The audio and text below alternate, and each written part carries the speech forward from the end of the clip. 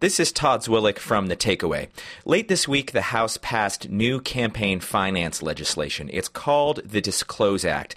The bill, championed by Democrats, forces large interest groups and unions and many corporations to disclose who their largest donors are in their political advertisements and promotions. For instance, a special interest group or a union that was backed by a wealthy corporation or a wealthy donor would have to say who those people are in their issue advertisements around election time. Now, this bill was a direct response to the January ruling by the Supreme Court in what's called the Citizens United case.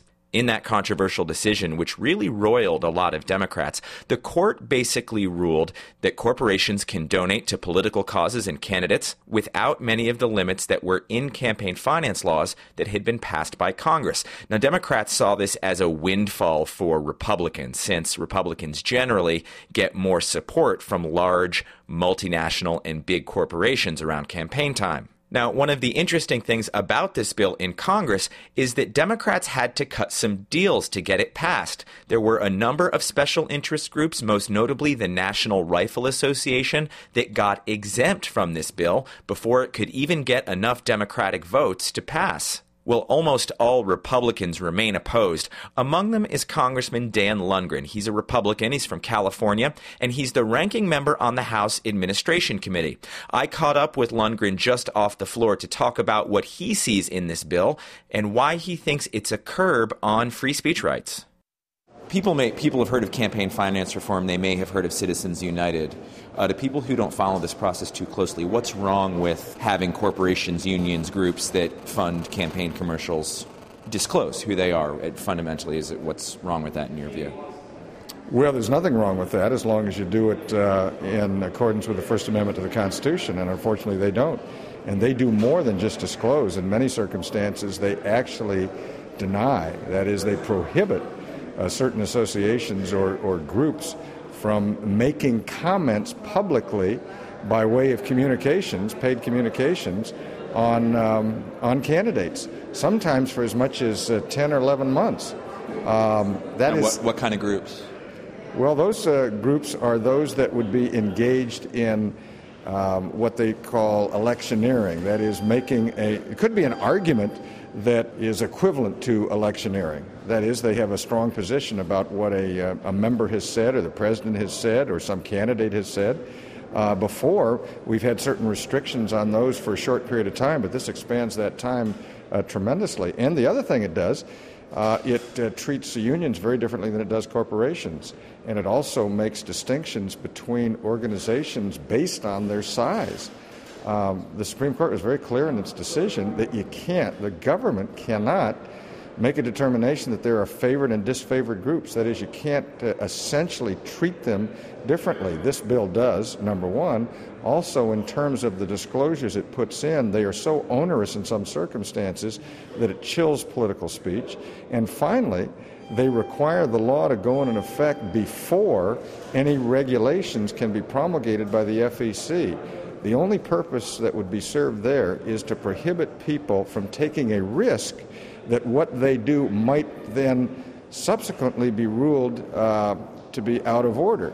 And so what you're doing is you're basically ensuring that people who otherwise would have an ability to exercise their First Amendment rights are afraid to exercise them because of the potential of criminal sanctions that are undefined because it hasn't had a chance to have regulations put into place or review by the courts. They specifically reject the normal process for appellate review that has been placed in other campaign finance laws.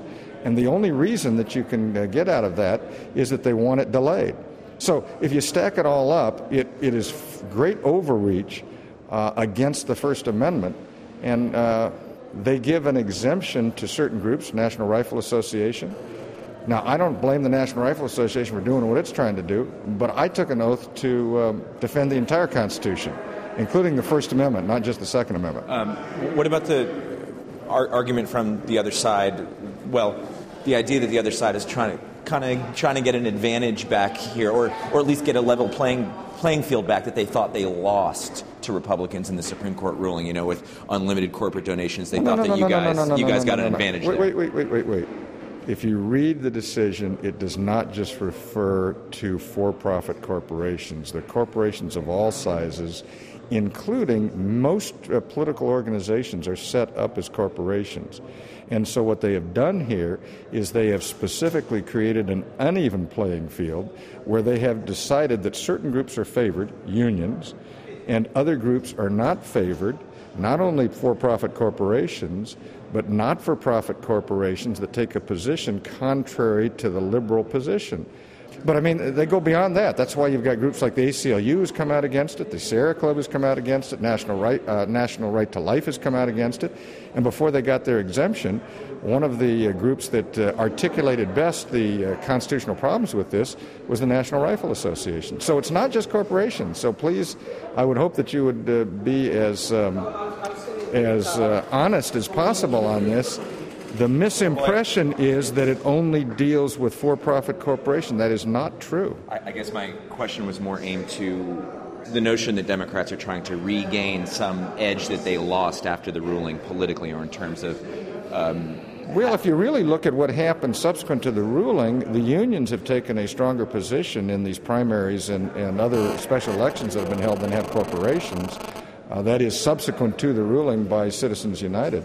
If you're asking, does it appear that the Democratic majority is attempting to uneven the playing field, to tilt the playing field, to ensure that people that support them generally are not impacted by this law, and those that would be considered to be their opponents are covered by the law? That's absolutely true. All you have to do is look at the definitions they put in there. They happen to put a limit on organizations' disclosures of those who've contributed to the organization $600 or more. Well, the average contribution of labor unions is $377. I don't think that was done by accident. Thank you. Thanks, Mr. Lungren. I appreciate it. There's a lot going on right now. Mounting economic inequality, threats to democracy, environmental disaster, the sour stench of chaos in the air. I'm Brooke Gladstone, host of WNYC's On the Media.